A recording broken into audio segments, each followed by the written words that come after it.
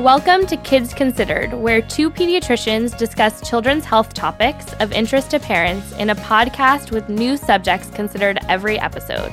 I'm Dr. Lena Vanderlist. And I'm Dr. Dean Blumberg. And we're both pediatricians at UC Davis Children's Hospital in Sacramento, California.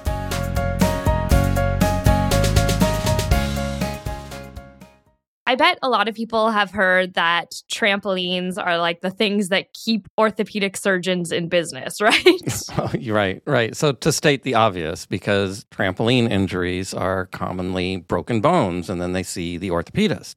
Well, I feel like ear infections are sort of the thing that keep general pediatricians like me in business, because I feel like I see usually at least one a day, especially during like cold and flu season. Mm-hmm. Yeah, I mean, ear infections are bread and butter for general pediatrics. And they're really the most common bacterial illness in children, and they're the cause of like misery for parents and kids alike, right? They cause fever, they cause so much missed school and work for parents. So today we're really pleased to be joined by Dr. Jamie Funamura, a pediatric ear, nose, and throat surgeon here at UC Davis, who we send patients to who have frequent ear infections. Yes, thank you so much for joining us today. And you may hear of a pediatric ENT also being referred to as an otolaryngologist. That's one of those big medical terms. Dr. Jamie, thank you for being here today. Thank you so much for having me. Yes, it is a terrible name for our specialty. So ENT for short is great. And I do always love talking about ears. Sometimes we start with a little mini medical school and anatomy lesson for our listeners. So I think it'd be useful today to walk our listeners through the normal anatomy of the ear from the outer ear to the inner ear, because, you know, that was a real learning experience for me when I went to medical school to learn about all the different parts of the ear. Absolutely. The outer ear is everything that is in contact with the outside world. So it is the part that you can see plus the ear canal. The middle ear is the air-filled space behind the eardrum that also contains our hearing bones. And those are the three smallest bones of the body, the malleus, the incus, and the stapes. You can see parts of the middle ear, but only by looking through the eardrum, which is not always that easy to see. And so often we are guessing a little bit about what is going on inside. The inner ear itself contains the hearing and balance organs, and that is kept separate from the middle ear. It's so interesting, and I think it's something to point out, because a lot of parents, when they see me for an ear infection, will say things like, oh, did this come because like we got water in her ear when she was in the bathtub? And it always takes me a minute to be like, oh, I have to like go through and explain the anatomy for parents, because it's not that simple, right? So water in the ear, and we'll talk about this a little later, could not cause a middle ear infection, correct? Exactly, unless there is a connection that's been created, say, by a procedure. So now that we've reviewed the anatomy of the ear, let's talk about what an ear infection is. And we in the medical community refer to it as acute otitis media. Acute meaning that it's just occurring over a short period of time, and otitis media is a middle ear infection. So what is it? As you said, it's what we typically refer to as an ear infection, in that we have some inflammation or infection that has occurred of that middle ear space behind the eardrum. And so the media part of the name refers specifically to that middle ear space. How is this different from like fluid behind the ear or an ear effusion? So an effusion refers to fluid that's trapped in that middle ear space. But if we say effusion by itself, we typically mean without the inflammatory or infectious component. And it's also a really common finding after an ear infection has passed. So it can occur on its own, or more often, an acute otitis media resolves, leaving behind some fluid, and then that will generally clear on its own with time. And what is that fluid? Is it like snot? Like what's that fluid in there? Do we know? Oftentimes, if we test it, we can grow bacteria from that fluid after an infection. It seems to be there's this negative pressure that builds up inside the middle ear space, and it actually pulls fluid from the surrounding area. So it's not specifically fluid that's been pulled in from the nose or coming from the outside world, but it seems to be the pressure, that vacuum that's created that pulls the fluid in. And then, like when we talked about the anatomy, what makes this more confusing is that there can actually be an external ear infection that's different, like a swimmer's ear, right?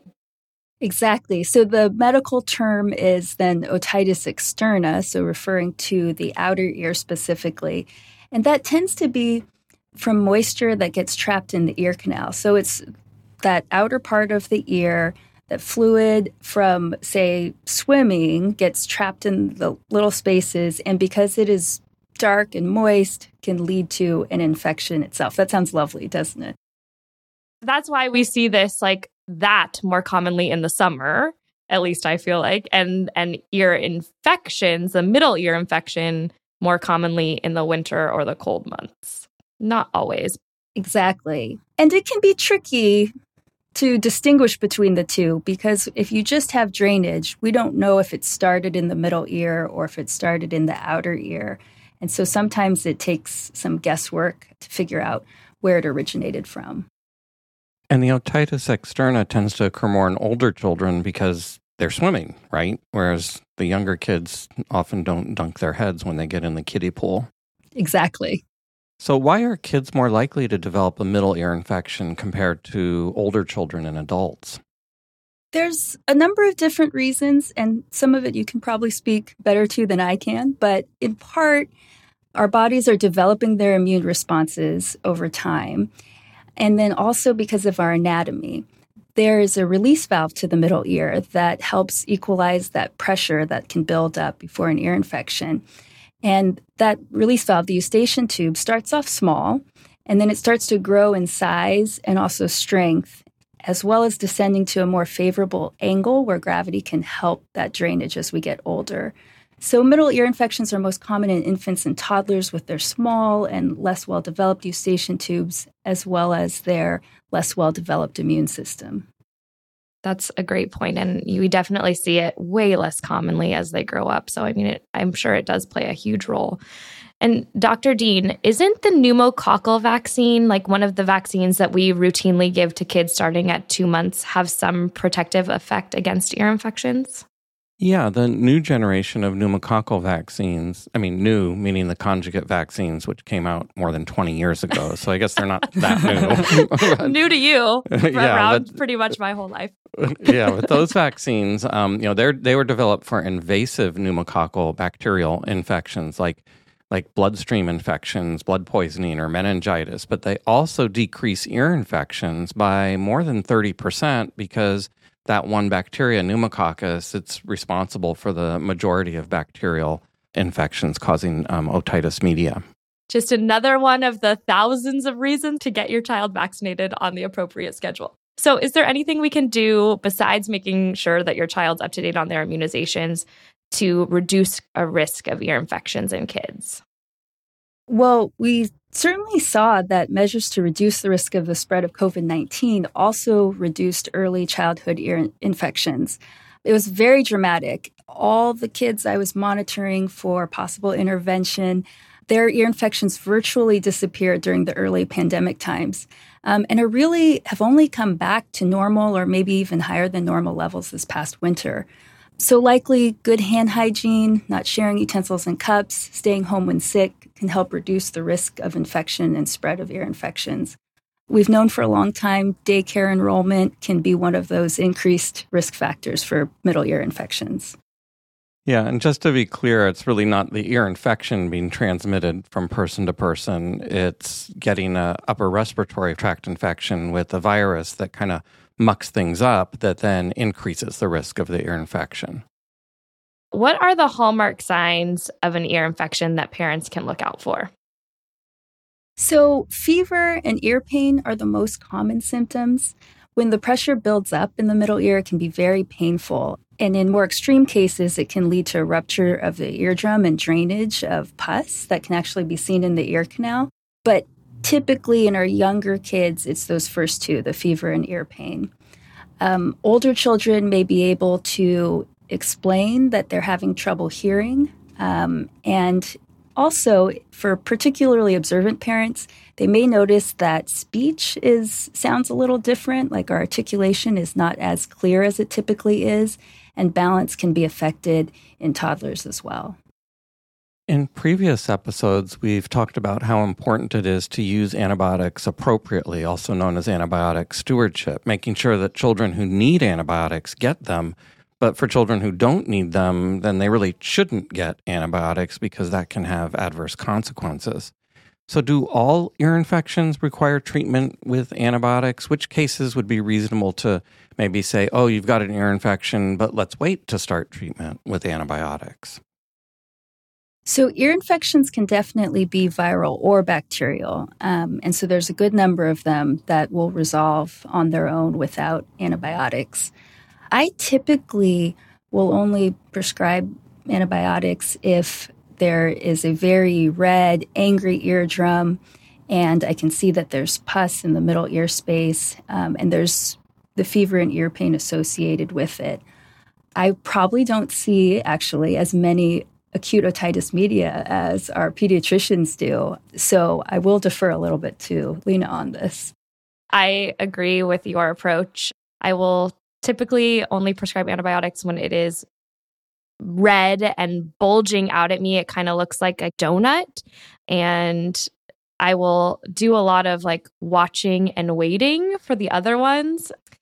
And I wonder what you think about, there are these new like cameras that they sell on Amazon that a lot of parents of kids I take care of will ask me about, where they like basically stick a little camera in the ear and can take a picture. And I feel like it has taken me so long to learn how to look in an ear properly that I've always like tell parents, I don't know. I don't think you should get one. Maybe unless you're in the medical field or you have some experience with that. But they're usually just sending me like a picture of the canal and they're like, does this look infected? And I'm like, I can't even see the eardrum. But they may have some utility also in like keeping people out of the doctor's office. I don't know. What are your thoughts on those? It's interesting you say that. I do see a lot of home photos of ear canals and eardrums these days. Some of the cameras are very good, and I've been able to diagnose an acute otitis media based on a photo. But it does take a little bit of practice, and certainly not all of the photos are particularly useful for diagnosis. And I would say that like we want to be really careful in the ear canal. Like why we tell parents not to like clean the wax out of the kids' ears with a Q-tip is sometimes you can like just push it in further, or there's always risk of perforation or damage to the eardrum if you like go in too far with your camera, right? Or something when you're trying to get wax out of the way. So it might be an okay thing to try, but don't try too hard, maybe.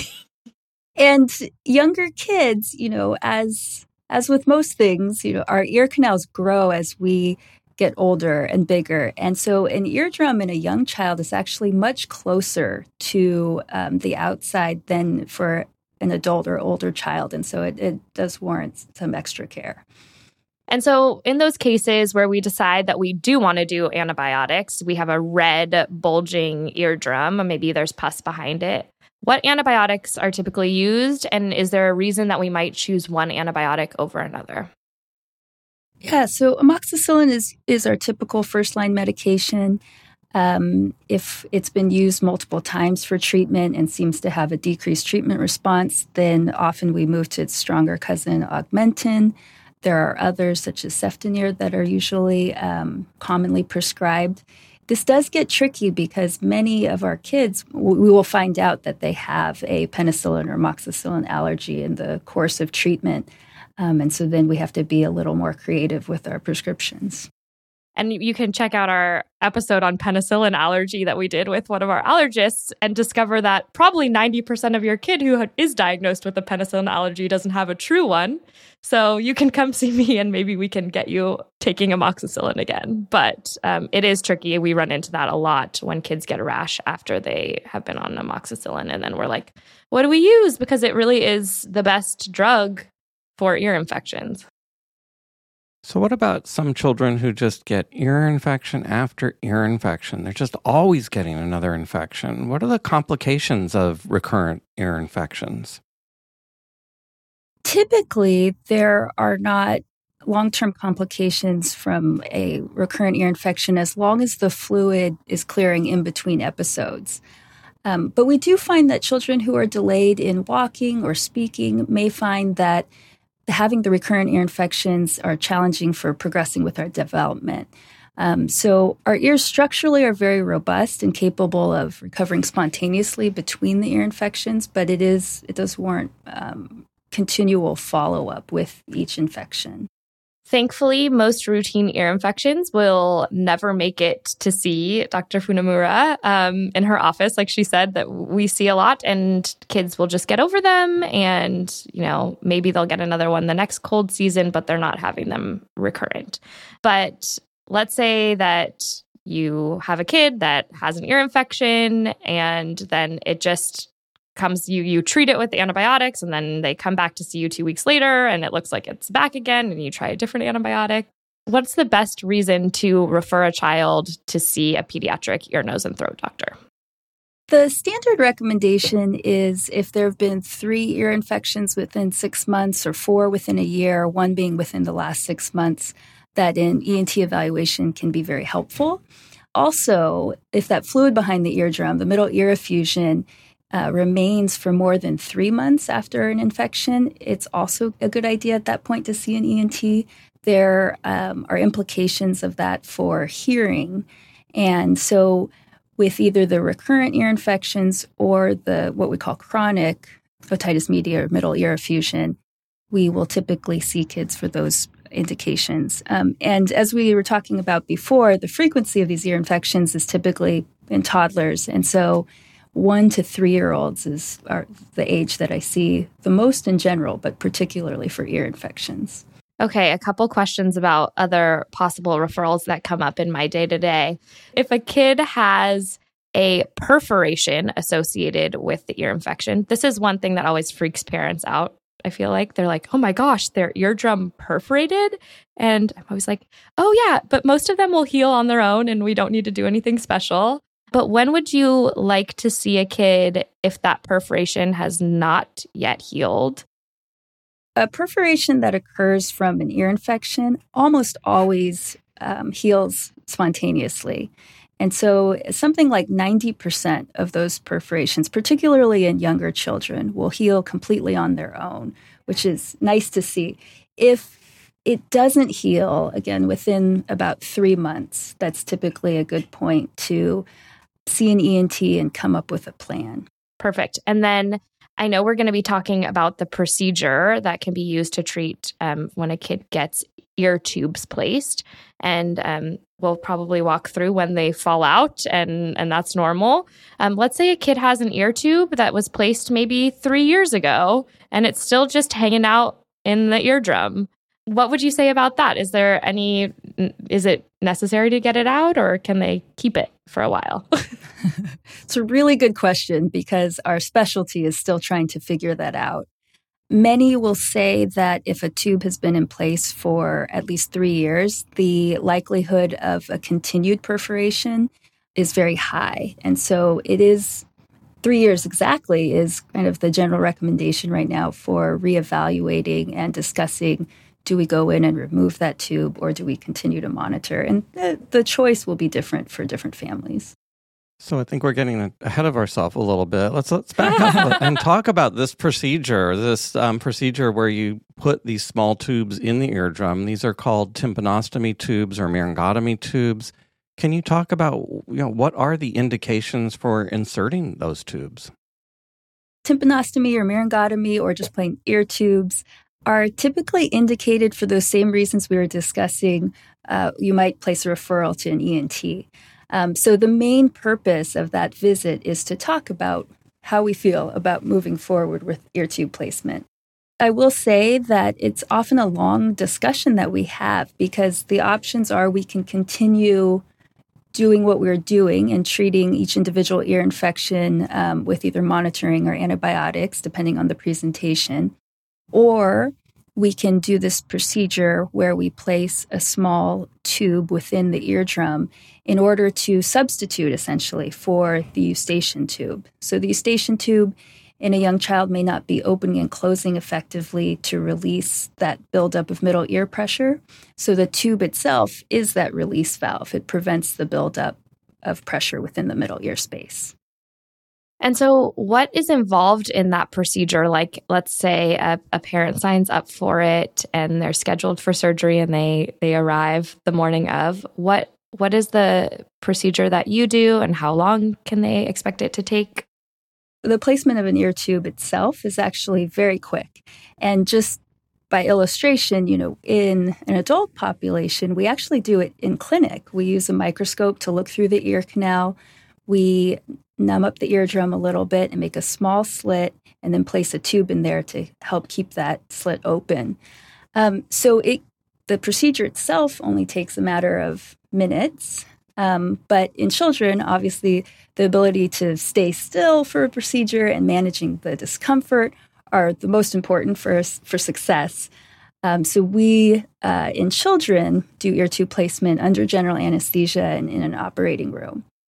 It is a little more involved than, say, dental procedures where you might have some sort of sedating medication or gas, but it's similar. We have an anesthesiologist who holds a mask. The child falls off to sleep. Sometimes we place an IV, and then we go ahead and proceed with the ear tube placement. Probably total time in an operating room is somewhere between 15 to 20 minutes, and it can be the whole process from check-in to check-out is probably about an hour and a half. Wow, that's pretty quick for any procedure. So after the kid gets the ear tubes put in, what should parents look out for afterwards? Any kind of complications? So day of recovery is really quite quick. Most parents will tell me that their child is back to normal by the time they get home, and they rarely need any sort of pain medication. For kids who have had long-term fluid that's been affecting their hearing, this can be immediately improved, which is really great. I've actually had parents tell me that one of the biggest problems after a procedure is that loud household sounds like a vacuum cleaner can be very disturbing to their children because suddenly they're hearing it at full volume. There's rarely much post-procedure discomfort, and then there can occasionally be some drainage from the ears. And that typically is more often if we've had a recent ear infection at the time of the tube placement. And then along with this, kind of changes, the procedure itself can change, usually for the better, the presentation of an acute otitis media. So instead of the fever and ear pain, which were due to the pressure behind the eardrum, those symptoms tend to disappear. And with an ear infection, which you can still get after ear tube placement, a smelly drainage through the tube and into the ear canal can usually occur. And so I tell parents, we change an ear infection from something that causes fever and pain to something that's kind of stinky and a little bit messy. But most will take that trade-off. And then one of the, I think, most important things about ear tube placement is it gives us a different delivery system for antibiotics. So oftentimes we're able to effectively treat an acute otitis media in the setting of ear tubes with antibiotic eardrops rather than needing oral antibiotics. Yeah, that's much easier and, much easier on the body, on the GI tract, less associated diarrhea. And so most families love to be able to do the eardrops if they have a recurrent infection. So when a child has tubes placed, and we kind of talked about this, that they shouldn't last longer necessarily than 3 years in place, but how long is it typical that they do stay in place? And a lot of families will ask me, can we go swimming? Can we do our normal childhood activities with ear tubes? What is the sort of spiel that you give after you place them? Ear tubes tend to last 1 to 2 years before falling out on their own. The idea is that the eardrum is trying to heal itself and then just pushes the tube out. If parents have had ear tubes themselves as a child, they may have memories of being told that they can't swim or they need earplugs. But this is actually one of our more recent changes. And similarly recent as in the last 10 to 20 years. A task force of our national organization got together and concluded that there was no increased risk of ear infections with water exposure for kids with ear tubes. But specifically for chlorinated pool water and home bath or shower water, not as necessarily true for lake or river water. So typically, there's no specific restrictions to childhood activities. And even one of the bonuses of the procedure is that because the ear tubes prevent the buildup of that middle ear pressure, children with ear tubes actually do better with altitude changes. So when flying on an airplane or driving up to the mountains, they actually are doing the best in the family.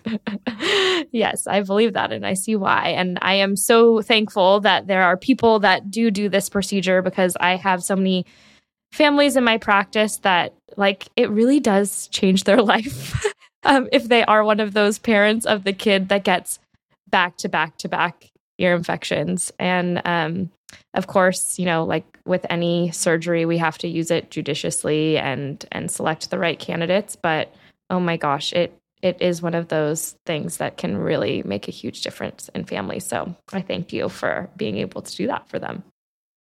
Yeah, thank you, Dr. Funamura, for joining us today to discuss this very common infection. So, Dr. Lena, let's summarize today's topic.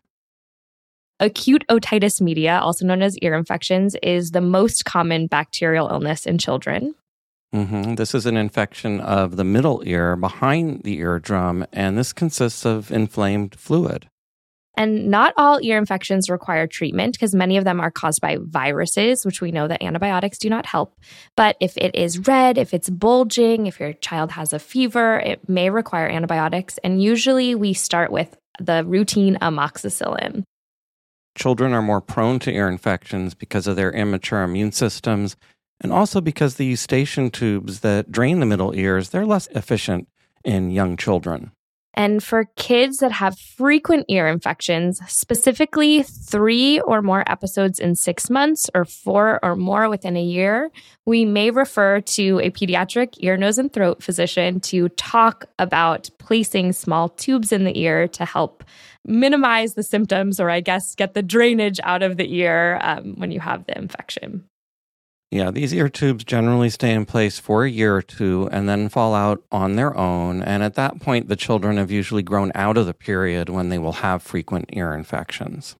And that wraps up today's topic. We want to thank Dr. Jamie Funamura, a pediatric ear, nose, and throat doctor here at UC Davis Children's Hospital, for joining us for today's episode. But Dr. Dean and I take full responsibility for any errors or misinformation.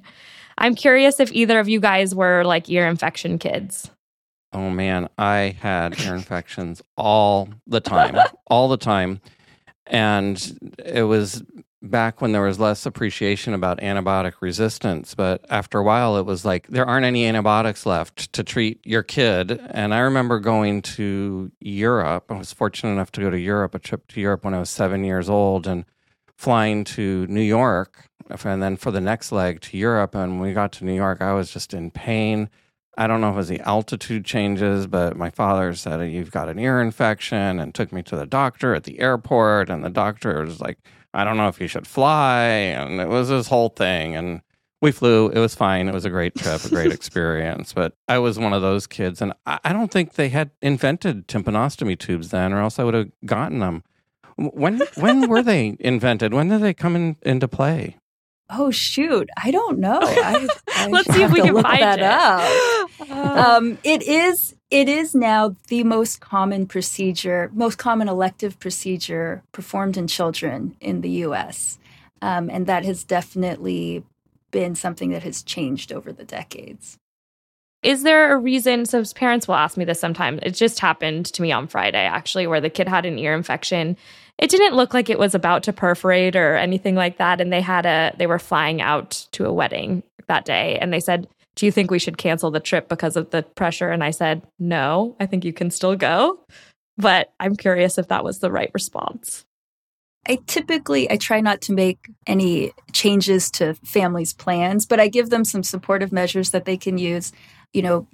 Giving the child ibuprofen or Tylenol about a half hour before the flight, making sure that we have something on hand to, especially for young kids, to drink, because every time we swallow, it forces our eustachian tube to open and close. And so typically with a cold, that mechanism is slightly impaired, and so that can be the case with ear infection, but it'll at least force some of the pressure to release potentially.